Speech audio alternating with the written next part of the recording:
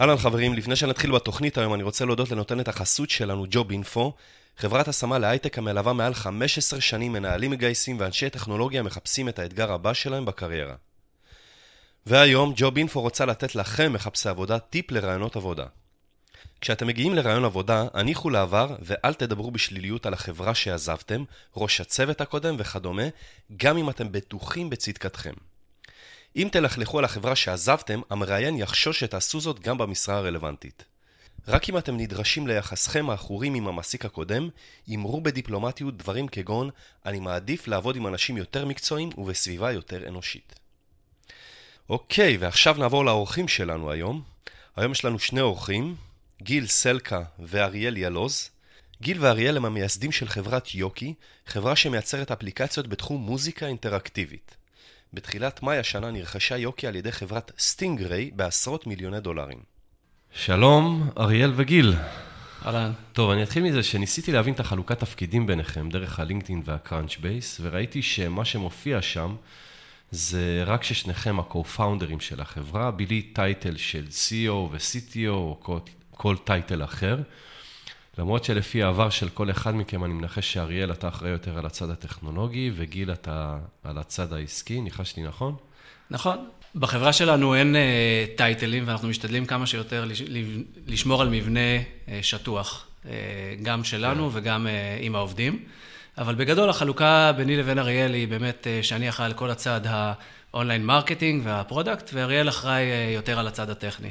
יחד עם זאת, לשנינו רקע של הרבה שנים בתחום ה-direct to consumer, ולשנינו יצא גם לנהל את הצד הטכנולוגי וגם את הצד המוצרי. ראיתי ששניכם עבדתם ב-ConduIt לפני שהתחלתם לעבוד על יוקי. שם הכרתם? כן, אריאל ואני הכרנו ב-ConduIt. שנינו התחלנו מזה שכל אחד מאיתנו ניהל יחידה עסקית של consumer בתוך ConduIt. אריאל הוביל שם, בעצם ייסד שם יחידה שבנתה דפדפן. באותם ימים ConduIt לקחה לעצמה אתגר לבנות דפדפן שיתחרה בכרום ובפיירפוקס. אז אריאל הוביל את היחידה הזאת, ואני הובלתי יחידה נוספת שיצרה קליינט ל-Reach Push Notification.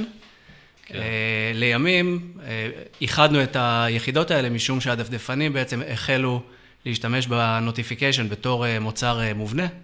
איחדנו את היחידות האלה ויצרנו יחידה גדולה יותר שהתעסקה בכל תחום הדפדפן ב-ConduIt. אוקיי, אז מאיפה בעצם התחיל הרעיון להקים את יוקי? לגיל ולי היה המון זמן של ביחד שהיינו ב-ConduIt. אני חושב שהבסיס, היסוד בעצם של החברה, זה הבונד הטוב שיש לנו, בתור שני אנשים שמסתדרים מצוין. כל אחד מאיתנו נמצא בהייטק כבר למעלה מ-20 שנה, ועבד עם כל מיני אנשים בכל מיני תצורות. ובאמת הסתדרנו ממש טוב ב-ConduIt, והייתה לנו כימיה מצוינת, וראינו גם שאנחנו חושבים על אותם דברים אותו דבר, אולי יותר מדי פעמים. אז עשינו brainstorming, החלטנו שאנחנו sooner than later רוצים לצאת לדרך חדשה ומשותפת עם אמונה מאוד גדולה ביכולות שלנו. בילינו די הרבה שעות בלחשוב מה אפשר לעשות. הרעיון לאפליקציית קריוקי עלה, זו האפליקציה הראשונה שפיתחנו, עלה בצורה ספונטנית לחלוטין. חשבנו על עוד כל מיני use cases מעניינים שאפשר לחבר טלפון ל-PC, ואז אמרתי לגיל, אולי בוא נעשה מזה איזושהי אפליקציית קריוקי, שבעצם תיקח את המיקרופון ותשתמש בו בתור מיקרופון אלחוטי ותשאיר מול מסך טלוויזיה או מסך מחשב. ואז גיל אמר, ה-use case הזה אולי הוא מגניב וגיקי, אבל מעט מאוד אנשים בעצם השתמשו בסטינגס הזה, מה דעתך שבוא נעשה אפליקציית קריוקי לטלפון? ואז בכלל לא היינו בטוחים שיש לזה איזשהו demand. אז דבר ראשון שעשינו, זה הסתכלנו ביוטיוב וראינו האם אנשים בכלל מחפשים שירים של קריוקי. אני חושב שהשיר הראשון שראיתי זה שיר של אדל, אני חושב שזה היה אז Rolling in the Deep, וראיתי שלשיר של אדל, Rolling in the Deep בגרסת קריוקי, יש מאות מיליוני views. ואז אמרנו, וואו, יש פה משהו. עד אז לא היינו מודעים לזה בכלל, אף אחד מאיתנו לדעתי לא עשה קריוקי בחיים שלו. ואז אמרנו, כנראה שיש פה משהו, אם יש מאות מיליוני views לגרסת קריוקי של אדל, אז אני מניח שאנשים מחפשים את זה. ואז באמת החלטנו נעשה אפליקציית מובייל קריוקי. אוקיי, אז החלטתם בעצם לפתח את האפליקציה הזאת, ואיך התחלתם? זאת אומרת, עשיתם את הבדיקה, ראיתם שיש פה איזה פוטנציאל, איך התחלתם? מכתיבה של קוד, או לנסות לגייס כסף? איך התחלתם בעצם? ההחלטה הראשונה שקיבלנו, זה שאנחנו הולכים לעבוד ביחד. זה באמת היה ככה, הסיפור הרומנטי הזה. החלטנו שהולכים לעבוד ביחד. ואמרתי לגיל שבעברי הרחוק יותר יצא לי לפתח אפליקציות אייפון, במונלייטינג בשביל הכיף, וזה עושה כסף, אפשר לעשות מזה כסף. אז אמרתי לו, בואו נפתח את זה בתור POC. אני אפתח, אתה תגדיר, כך היה, עד היום אני עדיין כותב קוד, ובעצם מה שהיה זה, לקחתי ופיתחתי בעצמי את כל האפליקציה A to Z, גיל עשה את כל האפיון של ה-A to Z, כולל המסכים, כולל הכפתורים, כולל הכל, בזמן יחסית מאוד קצר, חודשים ספורים מאוד, אני מניח 3 חודשים בערך, לקחנו מהרגע שסיכמנו שבאמת הולכים על זה, עד שזה עלה לחנות. כלומר, זה היה יחסית ממש מעט, אבל אז היינו אנשים חופשיים, ועבדנו ליטרלי מבוקר עד לילה, שבוקר אני מדבר על נגיד 8, שמסיעים את הילדים לבית הספר ולגן, ולילה זה 2 בלילה. אז עבדנו כל יום במשך חודשים. עדיין עבדתם בקונדויט? לא, כבר לא. גיל עזב כמה חודשים לפניי, אני עזבתי 3-4 חודשים אחריך, אני חושב, משהו כזה. לקחנו סיכון, כי בעצם גיל יצא לו איזושהי תקופה שהוא גם ייעץ בה לאיזושהי חברה, ואני אמרתי פשוט נסתדר בלי מזכורת, ופשוט 3-4 חודשים, מהבוקר עד הלילה, עשינו בליץ שפיתחנו את ה-MVP. ואמרנו worst case, מה יקרה? שום דבר, גיל ממשיך לייעץ, אני אמצא עבודת ייעוץ, ונסתדר, העיקר שאנחנו עובדים ביחד. השקנו את זה, ומאוד מאוד הופתענו. האפליקציה הייתה אז MVP לפי הספר, כלומר הייתה פונקציונליות בסיסית ביותר, הייתה באפליקציה הראשונה היא הייתה רק ל-iOS, והייתה יכול פחות או יותר רק לשיר וזהו, לא היית יכול להקליט, לא היית יכול לשתף, לא היית יכול לעשות שום דבר מעבר ללשיר. ויחסית מאוד מהר, תוך שבועות ספורים, ראינו שיש גידול אורגני משמעותי במיקומים של האפליקציה ובכמות המשתמשים של האפליקציה. היו לנו בהתחלה כמה פריצות דרך קריטיות, או שהיינו עולים עליהם או שלא, שעזרו לנו להגיע למצב של גידול, אני אזכיר לפחות אחת, ואז הבנו שיש פה משהו אמיתי. בהתחלה, שהשקנו את האפליקציה, זה היה בעשרות יוזרים ביום, כלומר, השקנו את זה, 10 יוזרים, 20, 30, 50 דאונלודים ביום, אולי במקרה בשבועות הראשונים, הכי אופטימי, זה היה 100 יוזרים ביום, אבל לדעתי לא הגענו לזה. אתה יודע, יש לך אולי רעיון, איך היוזרים שלכם שעשו את הדאונלוד נחשפו לאפליקציה, אם זה דרך פה לאוזן, או שהם עשו חיפוש? בהתחלה, זה נכון לפני משהו כמו 4 או 5 שנים שהשקנו את זה, אני מניח שזה נכון גם היום, שאתה משיק אפליקציה חדשה, ואין לך גב שדוחף את האפליקציה הזאת, בין אם בקניית פרסום, בין אם אפליקציות אחרות שדוחפות אותך, אתה פשוט ממוקם איפשהו באפסטור, ואתה אף אחד לא יראה אותך. וזה היה גם הדין לגבי האפליקציה שלנו. אז איך הם ידעו? אז אני אסביר, זה פשוט, אני חושב we had a lucky break, כמו שאומרים. אם לא היינו עושים פיצוח או 2, כנראה היינו במקום אחר. כלומר, היינו עושים משהו אחר ביחד, אולי היינו מקיימים רעיון איתך לגבי חברה אחרת, אבל לא היינו עושים את זה. כשהתחלנו, לפני שהחלטנו לפתח, לא בדקנו איזה אפליקציות קריוקי יש, ולא בדקנו שום דבר על מה שקיים במובייל. והשקנו וגילינו שאם אתה מחפש קריוקי, אז יש כמה עשרות אפליקציות של קריוקי. בהתחלה היינו מוקמים במקום 50 ומשהו. אוקיי? אתה מחפש קריוקי, נגיד בארצות הברית, אז אתה צריך לעשות סקרול דאון של 50 ומשהו אפליקציות כדי למצוא אותנו. יש מעט יוזרים שעושים את זה, אבל היו כמה. אילו כן מצאו אותנו, עשרות ביום, בצורה של סתם סקרול דאון ומוצאים. שכאלה ממש ממש אוהבים קריוקי וכל הזמן כן, וזה היה ממש מעט, וזה היה מאוד משוויז, וזה לא צמח בהתחלה. ואז... מה חשבתם אבל, שיקה? זאת אומרת, אני את השיעור הראשון שלי למדתי שגם אם יש לך מוצר מדהים, אם אתה לא מביא אותו ככה לעיניים של משתמשים פוטנציאליים, זה לא יגיע אליהם והם לא ישתמשו בזה. זה נכון. וזה פספוס, יש את הפער בין... אתה צודק לגמרי, תיקח את המוצר הטוב ביותר, וזה לא יעזור לך אם לא יהיה לו ויזיביליות, אבל אז היינו יותר תמימים, ובעיקר רצינו לעשות משהו יחד, ופחות תכננו איך אנחנו נעשה אסטרטגיה שיווקית. כן. ראינו שזה לא ממש צומח בהתחלה, למרות שחשבנו שהמצאנו את הגלגל, ואז גיל אמר, תקשיב, יכול להיות שאם נשנה אייקון לאפליקציה, והיינו אייקון מקסים האייקון הראשון, היה כתוב עליו יוקי בצורה מאוד צבעונית ויפה, שכרנו מתכנה מעצב הונגרי שיצב לנו את זה, הוא אמר, תקשיב, אם אנחנו נעשה אייקון אחר, שהוא הרבה יותר פשוט, עם הרבה פחות פרטים, יכול להיות שזה יעזור לנו. וזה הדבר, זו ההחלטה הקריטית הראשונה שעשינו בעצם, ולמדנו מזה הרבה, למדנו מזה גם בהמשך הדרך, ועשינו את זה עוד כמה פעמים. ומה שעשינו, גיל הנחה את המעצב ההונגרי, תעצב אייקון אחר, ככה פחות או יותר הוא אמור להיראות. זה אייקון הרבה יותר פשוט, עם הרבה פחות פרטים, והשקנו את זה בלי לשנות את הפונקציונליות, ואז כבמטה קסם, זה פשוט ככה. זה התחיל לעלות, כי אנשים עשו סקרול, הגיעו לאפליקציה 50 ומשהו בעולם הקריוקי, וכנראה שהאייקון שלה נראה מספיק סקסי כדי שיעשו לה קליק.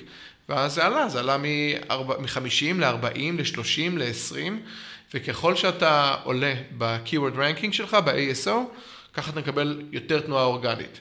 יחסית מאוד מהר, תוך, אני מניח, חודשים ספורים מאוד, היינו בטופ 10, אחרי בין חצי שנה לשנה היינו מספר 3, היום אנחנו מספר 1. וואו. ובעצם לא השקענו שום מאמץ בשיווק של האפליקציה, לא ב-PR ולא בשיתוף פעולה עם אף אחד ולא בקניית טראפיק. פשוט pure ASO. אם גיל היה חושב על זה, שיכול שהאייקון, אם הייתי מראה לך היום את שני האייקונים, הייתי אומר זה יפה וזה יפה. אולי היום המון אנשים הם educated בעולם ה-ASO ומבינים מה נכון ומה לא נכון, אבל אם גיל לא היה בא עם ההברקה הזאת, כנראה שהיינו רואים, תשמע, זה לא הולך, מה זה עשרות יוזרים ביום? זה שום דבר. כן. שינינו את האייקון, וזה פשוט היה ה-game changer בהתחלה. זה נתן לנו את האנרגיה ואת האמונה שיש פה באמת משהו. כי מהרגע הזה זה פשוט התחיל לצמוח בצורה אורגנית. אני חושב שלפני שגייסנו את הדולר הראשון, זה הגיע כבר להיות אפליקציה מספר 1 בתחום המוזיקה ביפן, והגיע להיות מספר 1 או 2, אני חושב בתאילנד בכלל, בכל האפסטור. זה היה פשוט מטורף. זה היה גידול מדהים. ושהגענו למצב שיש לנו 400,000 משתמשים, אמרנו, טוב, אז אולי באמת יש פה משהו, ובואו נלך לנסות לגייס כסף. אז רציתם לגייס כסף, ולמי הלכתם? נפגשנו עם יחסית מעט אנשים, אני חושב שבסך הכל נפגשנו עם 3-4 אנשים. טוב, כבר באתם למשקיעים הפוטנציאליים עם evidence שיש פה נכון, משהו שעובד. נכון, אני חושב דרך אגב, לפני שהלכתם למשקיעים, הצלחתם לעשות מוניטיזציה? זאת אומרת, כי ראיתי שהאפליקציה היא חינמית. נכון, הצלחנו לעשות מוניטיזציה ברמה מאוד בסיסית. שהגענו, אני חושב, לפגישה הראשונה עם המשקיעים, אז האפליקציה עשתה סכום מטורף ודמיוני של $20,000 בחודש. אני צוחק, זה כלום, כן? אבל היא כבר עשתה כסף. כן. מה היה המודל העסקי? על מה משתמשים שילמו? כי אני ראיתי שהאפליקציה היא חינמית. גם האפליקציה היא עדיין חינם, ואני ממליץ לכל, או כמעט לכל יזם שרוצה להשיק אפליקציה, שהאפליקציה תהיה בחינם. כן. המודל העסקי... ואז עבור פיצ'רים נוספים לשלם. כן, המודל העסקי השתנה במהלך השנים. כן. ששקנו את האפליקציה, בהתחלה הייתה בלי מוניטיזציה בכלל, שהגענו למספר משמעותי של משתמשים עוד לפני הגיוס. אם אני זוכר נכון, המודל העסקי היה קנייה של חבילות שירים. אתה יכול לקנות קרדיט להקלטה של 10 שירים, או משהו כזה, או אולי כמה טירים. לפני שהשקנו את זה, בגלל שהיו כבר מספר רב מאוד של משתמשים, הנחנו שאנחנו הולכים להתעשר בן לילה, אני זוכר את הרגע הזה כאילו זה היה אתמול, ישבנו מתחת לאפריקה ישראל פה ביהוד, באיזה מסעדה, כן.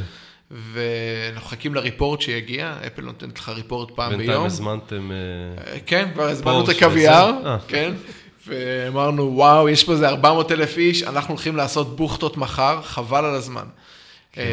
וראינו שזה פשוט לא. אוקיי, אבל עד אז לא ייצרתם הכנסה מהאפליקציה. לא. אבל שהיה כבר כמה מאות אלפי הורדות, התחלנו להכניס, והמודל העסקי לא היה בכיוון בכלל, והפלואו לא היה בכיוון. קיצור, שוקת שבורה, זה עשה איזה $200 ביום, או משהו כזה. אבל הגענו למשקיעים עם מצב שיש לך יחסית הרבה משתמשים, ועם הכנסות. למעשה, לא חושב שהייתה פגישה שאמרו לנו, אנחנו לא מעוניינים להשקיע, ושוב, נפגשנו עם ממש מעט, אני חושב שאו 3 או 4 אנג'לים, אני חושב שכולם אמרו לנו שהם רוצים, והבחירה הייתה ממש, כאילו, no bullshit לפי הכימיה. כן. הכימיה... איך בחרתם למי אתם פונים? Friends and family, כאילו, לא, לצערי, לא לגיל ולא לי, אין Friends and family עשירים, לפחות אז לא היה. אז כשאלנו Friends and Family, תגיד, עם מי להיפגש? אז אמרו, תיפגש עם זה, תיפגש עם זה, ונפגשנו עם כמה, ופשוט הלכנו לפי הכימיה. אני זוכר שהיו כמה פגישות, של הראשונה והשנייה, שאמרנו, באמת, ישבנו בחוץ, בדרך לחניון, ואמרנו, אנחנו מעדיפים לא להקים את החברה, מאשר לעבוד עם הבן אדם הזה. כאילו, לא רצינו שאנשים שפשוט אמרנו, זה לא יהיה לנו נעים, אנחנו יכולים לתת כמה שנים בחיים שלנו, לא? כן. מעדיף לא לגייס כסף ולא לעשות את זה. כן. ועם To Be Angels הייתה כימיה מדהימה, יואל, אריאל ורונן, הייתה פגישה אחת איתם, פגישת היכרות, שהיא עברה, היה מאוד נחמד להיות איתם, וזו הייתה פשוט פגישה ראשונה, היה מאוד נחמד איתם, הם מאוד אהבו אותנו, אני חושב, את הרעיון, ואז כמה ימים אחרי, לצערי, אבא שלי נפטר, והם באו לשבעה. ואז אני זוכר בלב, אמרתי, איתם אני רוצה ללכת. וואו, מדהים. אוקיי.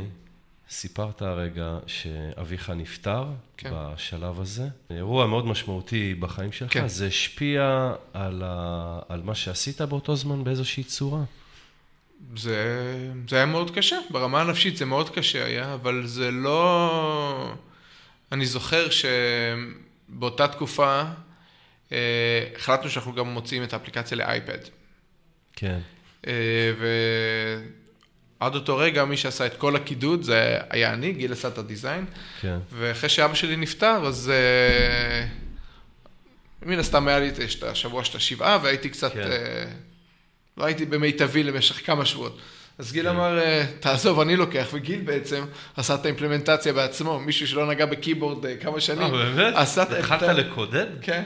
כן, זה היה קידוד יחסית פשוט, אבל... לא להצטנן. כן, אבל... כן, אני עשיתי את הגרסה של האייפד, כמובן עם עזרה של אריאל, אני חייב להגיד גם שאריאל, כל תקופת שאבא שלו דח, שהוא היה ליד אבא שלו, ליד המיטה שלו, אז הוא עדיין כל פעם נתן לי את התמיכה ואפשר לי להתקדם עם זה. וזה דוגמה לזה שאפילו שהמצב היה כל כך גרוע, עדיין ברמה של היזמות, אריאל לא יכל לעזוב את זה, היה לנו איזשהו אתגר, שהוא אתגר משותף, המחויבות שלו אליי, שאנחנו אמרנו שנוציא משהו ואנחנו חייבים להתקדם גם בביזנס, ואפילו שהמצב של אבא שלו כזה גרוע, הוא ממשיך לעבוד על זה, וגם די מהר הוא חזר לעצמו. הוא לא לקח לעצמו הרבה זמן הפסקה, ודי מהר המשכנו קדימה. דרך אגב, זה מעניין מה שאמרתם על זה שהייתה גרסת iOS, ואחר כך פיתחתם את זה על אייפון, ואחר כך הלכתם לאייפד. מה קורה עם האנדרואיד? כן, היינו חייבים לקבל החלטות לגבי על מה צריך לאמר. לא היה לנו מספיק ריסורסים. ולמעשה אחת הסיבות שהלכנו לכיוון של גיוס, זה שאמרנו, אוקיי, בשביל לפתח פה גרסת אנדרואיד, אנחנו צריכים או להביא בן אדם, או לקחת איזו חברה שתעשה את זה, וזה הולך לעלות הרבה כסף. ואנחנו כבר שמנו מהזמן שלנו כמה חודשים טובים ללא משכורת. השאלה אם אנחנו רוצים להמשיך, כשמסתכלים טיפה קדימה, אנחנו רוצים להמשיך לקחת את הכל על עצמנו, או שרוצים להכניס פה איזשהו מישהו שישתתף איתנו בסיכון. והייתה לנו תחושה כל כך טובה גם לגבי מה שיש לנו ביד, וגם לאחר הפגישה עם To Be, שאמרנו, אנחנו מוכנים להכניס אותם, הם בעצם ייקחו את הסיכון על האנדרואיד, והתחלנו לפתח את האנדרואיד רק לאחר שגייסנו כסף. צריך גם לזכור שפיתוח האפליקציה זה לא השלב היחידי. כשאתה משיק אפליקציה בכל פלטפורמה, לכל פלטפורמה יש את ההיבטים שלה מבחינת שיווק, מבחינת איך אתה דוחף את האפליקציה. בתור מפתח, אם אתה מפתח ואתה מוכן לרליס על שתי הפלטפורמות, לא בהכרח יהיה לך את הזמן בתור מי שמשווק את האפליקציה, לדחוף אותה בשתי הפלטפורמות. אז המלצה היא לבחור פלטפורמה וללכת איתה עד הסוף? למי שמפתח MVP והוא רוצה להגיע בסופו של דבר למספר מאוד גבוה של יוזרים. אם זה אפליקציה שמאוד מאוד חשוב שם האלמנט הסושיאל, ומאוד חשוב לך שיהיה אותה ליוזר בייס כמה שיותר רחב, כדי כי היום, אתה יודע, הרבה מאוד אנשים עם אנדרואיד, אז אם מאוד חשוב לך, התקשורת הזאת והיכולת של כולם להשתמש בה ולשלוח לחברים שלהם, אז זה משהו אחד. אבל אם אתה מפתח אפליקציית מחשבון, אז תיאורטית אתה יכול לפתח אותה ל-iOS קודם, לראות שהיא עובדת כמו שצריך, ואז גם ללמוד מהטעויות שלך, לא בהכרח את כל הפיצ'רים שפיתחת, זה פיצ'רים שהם טובים ושאתה צריך אותם באפליקציה. הרבה פעמים אנחנו עושים את זה, אנחנו מפתחים גרסה ראשונה ב-iOS, בודקים המון פיצ'רים, ואז רואים מה הפיצ'רים שבאמת תרמו ל-KPI'ים שלנו. ואת הפיצ'רים האלה אנחנו לוקחים לפלטפורמות האחרות. אוקיי. חוסך הרבה זמן. אוקיי, אז מ-To Be Angels גייסתם $1.1 מיליון? לא בדיוק. To Be Angels עבדו עם רוב הסכום, כלומר 1.1 הגיע בשני גיוסים, 300 ו-800. כן. המשקיעים העיקריים זה אנג'ל שקוראים לו יניב ו-To Be Angels. הם את הרוב המכריע של הסכום שמו בשני הסיבות.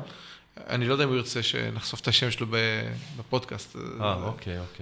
אז To Be Angels החליטו להשקיע $800,000. יש דברים נוספים שהם עזרו לכם מעבר לסכום הזה? זה תמיד מאוד חשוב, זו ההמלצה שלי לכל מי שיוצא לדרך הזאת, זה שיהיה לך מישהו מבחוץ שמכיר את הלנדסקייפ העסקי ויש לו common sense, הוא ייתן לך קונטרה. כן. אז ברמת התפעול השוטף ובאתגרים העסקיים שהיו לנו במהלך הדרך והיו לא מעט, לא נזקקנו לעזרה שלהם, אבל ברמת לאיפה לנווט את הספינה הזאת, למרות שהיא ספינה קטנה, ברור שהם עזרו. אז יותר בחלק הניהולי? זה לאו דווקא ניהול של החברה, הניהול השוטף של החברה, אבל אתה נמצא בכל מיני צמתים שאתה צריך להחליט מה אתה עושה. אוקיי.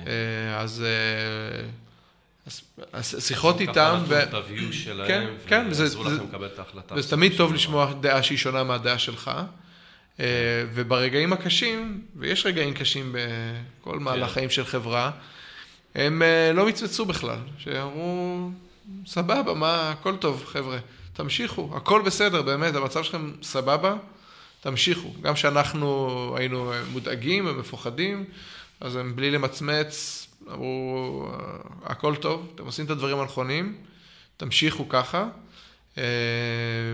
וזה גם נותן הרבה, שמישהו שהוא רואה כל מיני חברות בכל מיני שלבים, ורואה הרבה מאוד יזמים, ומותר לו לכעוס עליך, כי הוא שם לו מעט כסף, אז הם נתנו לנו את הגב, וזה מאוד מאוד עזר, בשלבים שבאמת היה צריך את התמיכה שלהם. אוקיי. טוב, אז בעצם הגעתם ל-To Be Angels עם MVP, עם מוצר בעצם, לא MVP, עם מוצר שיש לו כבר 400,000 משתמשים, וגייסתם מהם בעצם ביחד עם עוד משקיע, עם עוד אנג'ל, $1.1 מיליון. מה היעדים שהצבתם לעצמכם, ומה בדיוק תכננתם לעשות עם הסכום הזה? אז היה לנו כמה אתגרים. אתגר אחד, כפי שציינתי קודם, זה אתגר האנדרואיד. כן, החלטנו כדי לשמור על חברה כמה שיותר קטנה, שכרגע זה היה אני ואריאל, אולי עוד בחור נוסף שעזר לנו לענות למשתמשים. אז החלטנו לקחת ולהוציא למעשה את פרויקט האנדרואיד. היה לנו ספק כבר מאוד מאוד מסודר, ידענו בדיוק מה אנחנו רוצים. לקחנו איזושהי חברה אוקראינית, שפיתחה לנו את האנדרואיד ממש A to Z, תוך, אני חושב, 4 חודשים, היינו עם המוצר הבסיסי של האנדרואיד בחוץ. כן, הם עשו עבודה טובה? הם עשו עבודה טובה. בימים האלה, המערכת הפעלה אנדרואיד הייתה קצת פחות טובה באודיו. גילינו שם כל מיני אתגרים שב-iOS היה לנו מאוד מאוד קל להתמודד איתם, באנדרואיד קצת פחות. אבל סך הכל החברה הקצתה צוות, נתנה את הנשמה. אנחנו כמובן היינו צריכים לתפעל אותם בצורה מאוד מאוד צמודה. זאת אומרת, בוא נגיד ככה, אחרי ההשקעה, 3-4 חודשים שלי, היו בעיקר, אני יושב על צוות אנדרואיד, ואריאל ממשיך לרוץ עם ה-iOS. היינו חייבים לחלק את הכוחות. כי כשאתה עובד עם מתכנתים, במיוחד שהם לא נמצאים לידך, אתה חייב לנהל אותם ברמה היומיומית, כל הזמן לדבר איתם, לראות מסכים, לתקן מסכים, לדאוג שעד כמה שהכרנו את המוצר וידענו בדיוק איך הוא צריך להיראות, עדיין היינו צריכים שם, והיה להם רפרנס, בעצם יכלו תמיד לפתוח את ה-iOS ולראות מה קורה שם, עדיין היינו צריכים לנהל אותם בצורה מאוד מאוד צמודה, כדי להביא לזה שנהיה מסוגלים להוציא את המוצר.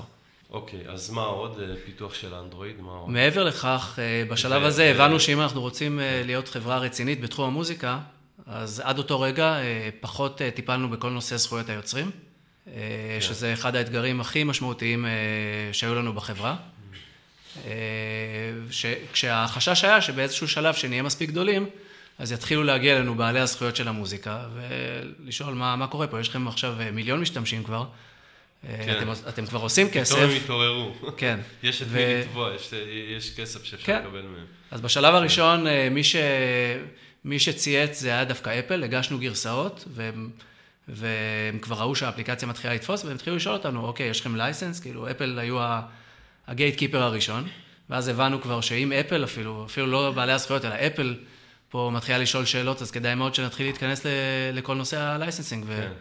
אז מישהו בעצם שם את הפלייבק של המוזיקה, אוקיי, מנגן את זה עם פסנתר, אז יש בעיה? זה שמישהו מייצר את הפלייבק בבית, והוא עושה שימוש בזה בעצמו, זה סבבה, הוא יכול להשתמש בזה, אבל אם אנחנו נדרשנו להביא קטלוג מאוד מאוד גדול של שירים, שברגע שזה הופך להיות כבר commercial use, משתמשים בבית נהנים מזה, ואנחנו נהנים מההכנסות של זה, זה כבר משהו שאתה צריך להשיג זכות שימוש עבורו. גם כשאנחנו התחלנו, לא לנו שום מושג, בכלל חשבנו, כן, מה זה, כל אחד יכול לנגן בגיטרה או בפסנתר איזה שיר שהוא רוצה. ביוטיוב אנחנו רואים כל הזמן אנשים, לוקחים גיטרה ושרים שיר ועושים מוניטיזציה. הכי פשוט שבעולם, רק שזה פשוט לא ככה בכלל. זה לא עובד ככה בכלל. אני אסביר בקצרה איך זה עובד. בואו ניקח שיר שאנחנו מכירים, אוקיי? נגיד All of Me של ג'ון לג'נד, אוקיי? אז השיר הזה, בואו נחשוב מי שותף לו. ג'ון לג'נד שר את השיר, נכון? עכשיו, יש גם כותב לשיר, מישהו הלחין את השיר הזה, מישהו גם כתב את המילים. אז, ויכול גם שיותר מבן אדם אחד כתב את המילים, יכול להיות שמישהו כתב את הבית הראשון ומישהו כתב את הבית השני, וגם יכול להיות שמישהו הלחין את הלחן הבסיסי ומישהו עשה אחרי זה arrangement לזה. אז יכול שלשיר של ג'ון לג'נד, All of Me, יש 10 שותפים ולכולם מגיע חלק. כי חשבתי שיש איזו חברת הפקות שהיא קונה את הזכויות, ואז צריך לשלם רק לה, לא צריך לחפש. זה לא עובד ככה, זה אפילו הכי קאונטר אינטואיטיב שאתה יכול לחשוב עליו. נגיד, אני לא יודע אם זה המצב, ושג'ון לג'נד יסלח לי אם אני טועה במי כתב את השיר שלו, אבל נגיד ש-All of Me של ג'ון לג'נד רק שר אותו. הוא בעצם לא כתב שם מילה ולא הלחין, הוא פשוט קיבל את הלחן ואת המילים ממישהו. אז לג'ון לג'נד לא מגיע בכלל זכויות על השיר, שקוראים לו All of Me, שג'ון לג'נד שר, מגיע לו זכויות על הביצוע שלו, אם הקליטו אותו והוא מופיע ויש דיסקים, או לא יודע, מישהו עושה סטרימינג של זה באפל מיוזיק או בספוטיפיי, אז על זה מגיע, אבל על זה שאני לוקח ועושה ביצוע של השיר, על סמך המילים והלחן שהם לא שלו, אז לג'ון לג'נד הזמר לא מגיע כסף בכלל בהקשר הזה.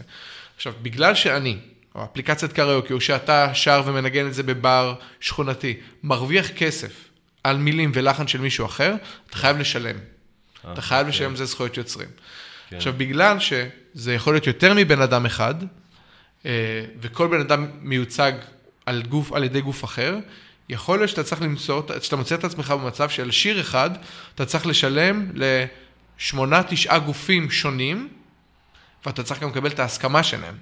זה עניין מאוד מאוד מאוד מאוד מורכב. כמו שגיל הזכיר קודם, החוקים גם שונים בין מדינה למדינה, יש הרבה מאוד גופים עסקיים שונים שאתה צריך לעבוד איתם, אנחנו היום עובדים עם עשרות גופים עסקיים שונים, כדי לתפעל את הביזנס, כדי להגיע למצב שיש לנו קטלוג מאוד מאוד רחב של שירים שאנשים יכולים להשתמש בהם. אוקיי.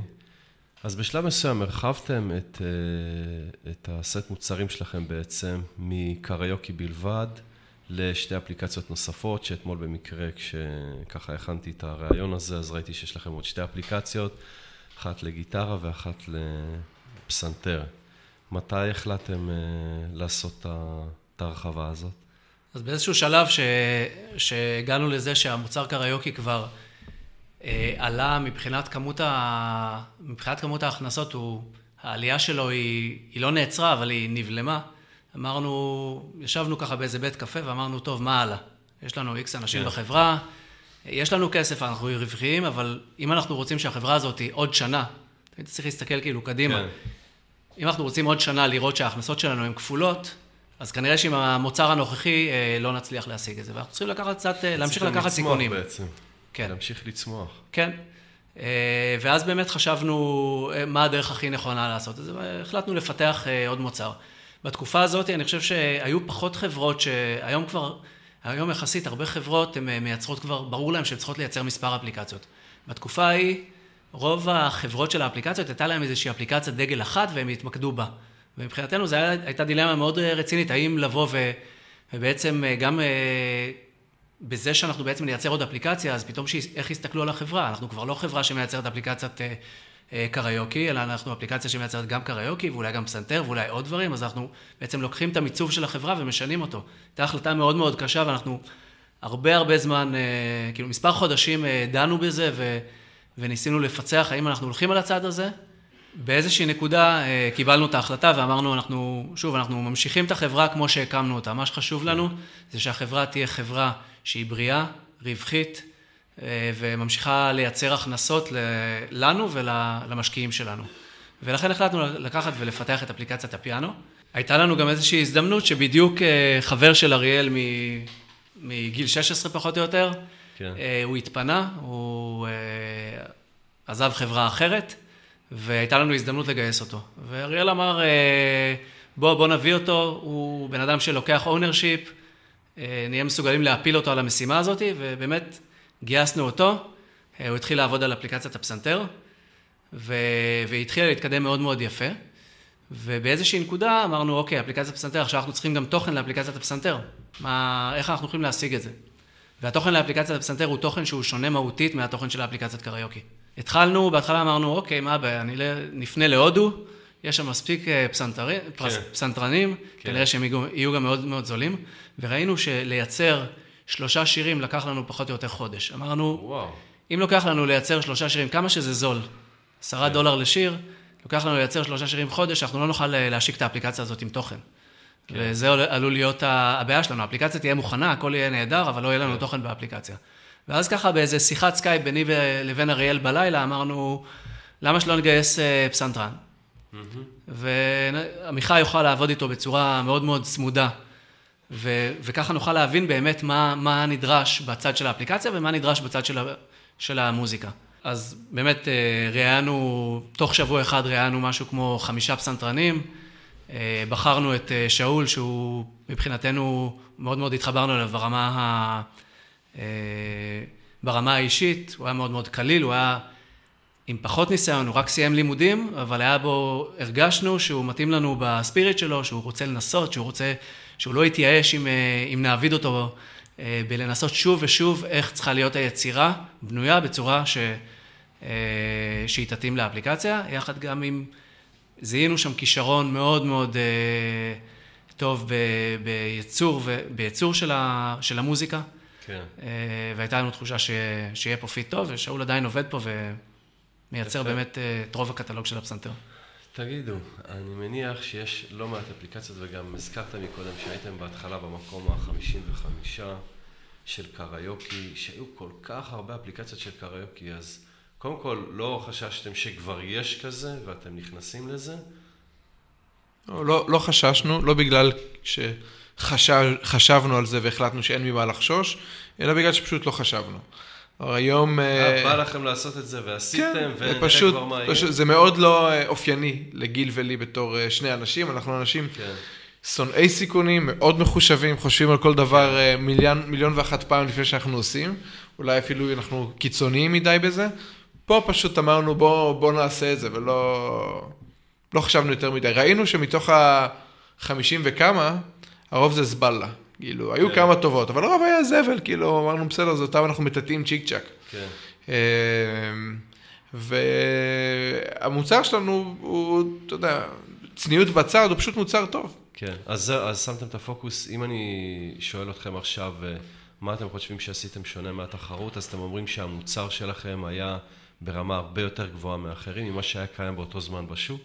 אני חושב שזה שילוב של שני דברים, אחד שהמוצר הוא באמת הרבה יותר טוב מרוב המכריע של המוצרים בחוץ, כן. והמודל העסקי היה מודל עסקי יותר נכון עבור המשתמשים. בעוד שחלק גדול מהאפליקציות דרשו לשלם מאוד מהר, כלומר היית רוצה לבחור שיר, אז אולי את השיר הראשון היית מקבל בחינם, אבל אחרי זה היית צריך לשלם עבור השימוש. אנחנו החלטנו שלשיר זה תמיד יהיה בחינם, אבל אם תרצה להקליט את עצמך שער, או תרצה אחרי זה לשתף עם חברים, אז תצטרך לשלם עבור הזכות לשמור את ההקלטה שלך. אני חושב שב-conversion rate, בין download ל-paying user, אני לא חושב שאנחנו שונים מהתחרות, אנחנו פשוט בוחרים נקודה אחרת בפלואו של היוזר כדי לגבות את הכסף. אני חושב שאלה שני ההבדלים המהותיים. אז בוא נדבר קצת על הרכישה של החברה. אוקיי. אז איך הגעתם אליהם? איך זה התגלגל? באפליקציה היום של הקריוקי יש משהו כמו 30,000 שירים שאתה יכול לשיר מהם. יש לנו הרבה יותר שירים אצלנו, שעוד חלקם לא יצאו החוצה, אבל לייב יש בערך 30,000 שירים. עכשיו, להפיק 30,000 שירים של קריוקי, אתה צריך כמה עשרות מיליוני דולרים, אני מניח, להפיק את זה. אז אתה צריך למצוא חברה שתיתן לך את השירים האלה, את הפלייבקס. וסטינגריי, יש לה זרוע קטנה יחסית, שזה מה שהיא עושה. היא מפעילה ערוץ קוראים לו The Karaoke Channel, שהוא חושב פחות או יותר בכל העולם, אולי אפילו גם בישראל, אני לא יודע, זה ערוץ שיש אותו בטלוויזיה, בכבלים, יש אותו באינטרנט, ביוטיוב, אז הם מפיקים תוכן קריוקי, הם דרך אגב נותנים את התוכן הזה גם לחלק מתוכניות הריאליטי, של כמו The Voice, כוכב נולד, אני לא יודע אם ספציפית בארץ ולא יודע איזה שיר, אבל הם יש להם זרוע שאחראית על ייצור פלייבקים, ופשוט ניגשנו אליהם כי רצינו גוף לגיטימי, שיש לו קטלוג, שאפשר לעשות לייסנס לקטלוג הזה. אז ככה פשוט הגענו אליהם, סטינגריי רכשו חברה ישראלית לפני, אני חושב משהו כמו 7-8 שנים, אז מצאנו את הבחור הישראלי, שמו ניר, שהיה המנכ"ל של החברה דאז, ואיכשהו הצלחנו להגיע אליהם, והם הסכימו שנגיע אליהם לפגישה למונטריאול, וככה בעצם התחילה מערכת היחסים. החלק הזה של הביזנס עבור סטינגריי לא היה משמעותי, חברה משמעותית מאוד, יש לה מחזור מחירות מאוד מאוד יפה, החלק של הפלייבקים היה קטן, אבל עדיין היה קיים. אז הם ראו אותנו, ראו את האפליקציה, ואמרו, אוקיי, אתם תהיו הראשונים שאנחנו נותנים להם לייסנס בעולם המובייל. לפלייבקים שלנו, וככה בעצם התחילה מערכת היחסים. אנחנו עובדים איתם יחסית צמוד מהיום שהתחלנו. תמיד אנחנו משלמים בזמן, תמיד נותנים ריפורטים מדויקים. נסענו לפגוש אותם כמה פעמים במהלך הדרך, אף פעם לא בהקשר של רכישה, כי פשוט הם חלק מהותי מהביזנס. אני מניח ששליש מהקטלוג הוא בעצם שלהם.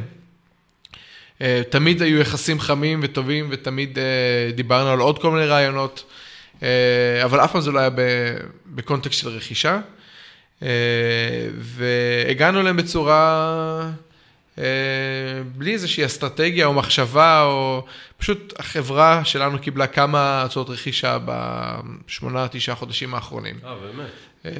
אז מכל מיני סוגים, והגענו למצב שיש הצעה אחת,